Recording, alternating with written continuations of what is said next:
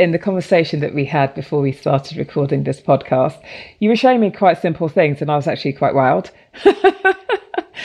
And I was just wondering if you could give us a summary of the different sorts of technology and apps that you use. I use Keynote. That's Apple's version of PowerPoint. Now, PowerPoint is made to work on PCs and the Mac. And actually, PowerPoint was designed for the Mac first, and then it came over to the PC. Microsoft made it for the Mac first. And Steve Jobs wanted his own version of something to present his speeches to, so Keynote was designed. But I find personally that Keynote is a more elegant program to present information. So I use Keynote in terms of it is a tool that I'm using to convey information to an audience. And I also use Keynote to do things like design graphic blow-ups. So I use Keynote in what I'll call the 4x3 slide size, because it's like 16:9 and 4x3. I always suggest to lawyers that they select the 4x3 dimensions, because when you go to present, you don't know the way in which the projector or screen that you will be using in court, what its dimensions might be. So if you go by 4x3, you're always going to be right because it'll expand to fit.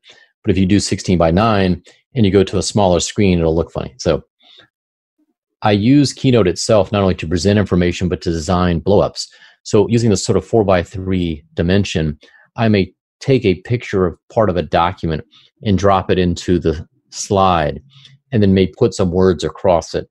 So use my point image emphasis. And then I can print that slide as a PDF and send it off to the printer, who they can then put it on a 30x40 blow up and have it for me. So I use the Keynote itself to help me design some slides or images that I might use at trial. Another thing that I use is, there are a couple of other programs that I like. One is a program called MindNode. And that program allows you to do or create what's called mind maps. And for people not familiar with mind map, it's a technique used to outline ideas. And the cool thing to me about a mind map is it allows you to, lawyers tend to think if you just pull out a legal pad or something and you start writing out cross-examination, whatever you write it at the top and then you work your way down, that tends to be the order in which you're going to ask the questions, which may not be the best order. But the mechanics of switching that order around once you've committed it to this linear piece of paper becomes very difficult for you. If you start drawing an arrow and start putting ones or twos and threes in different places, and then you try to figure that out later on, you start stumbling when it's time to actually do it because it's a cluster. So one of the cool things about mind maps is it allows you to create almost like in a radial sort of fashion. You have a center node, and then off of it you have arms. And it allows you to quickly organize your thoughts in a way and sort of see them all at once from a, again, going back to the 20, 30,000 foot view of things, as opposed to a linear way of things. And then you can move them around very easily. And if you have a thought that you type on a particular arm or branch, which gives you an idea to expand on a branch that you've already done, it's very easy just to add it to a branch that might be above it without having to flip back through the various pages and try to figure out where you were. So this concept of mind mapping and using a program like MindNode, I think it's worth lawyers exploring and studying. I will oftentimes use a mind map for cross-examination.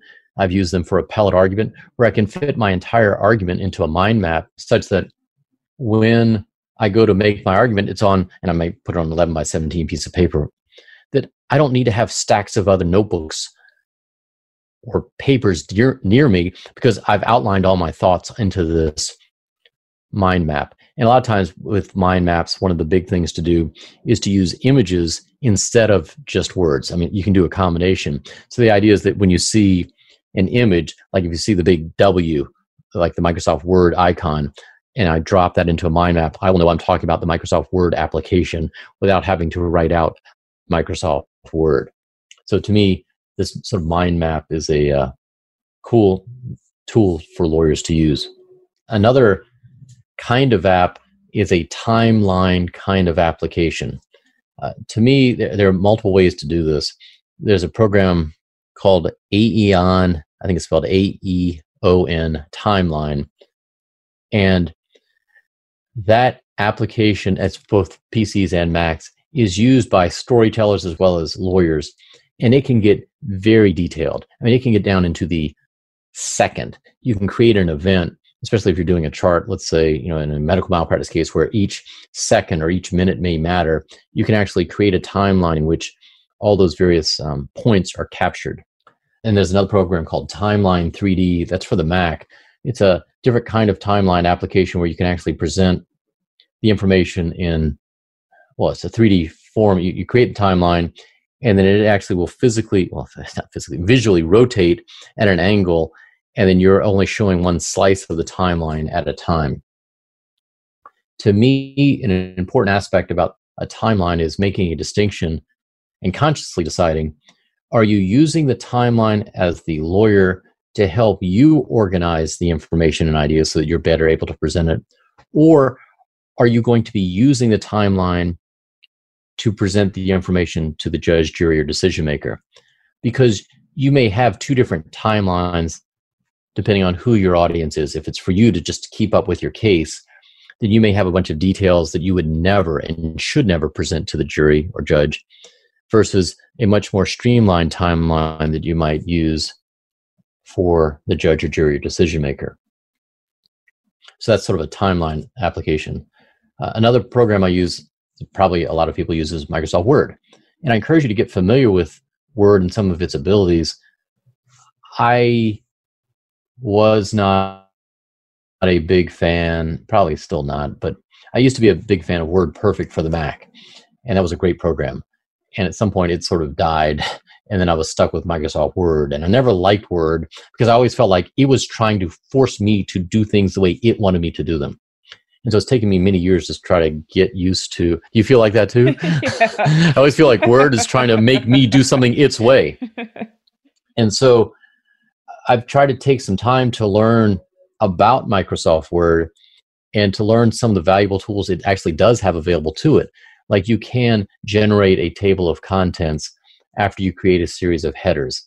And so the practice in developing the ease of getting comfortable with some of the tools available in Microsoft Word can allow you to create things much more quickly and better, but it's just taking the time to get used to its heavy-handedness.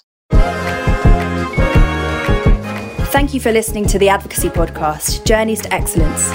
If you enjoyed the episode, please subscribe and visit us at theadvocacypodcast.com for reading lists and other resources. Until next time.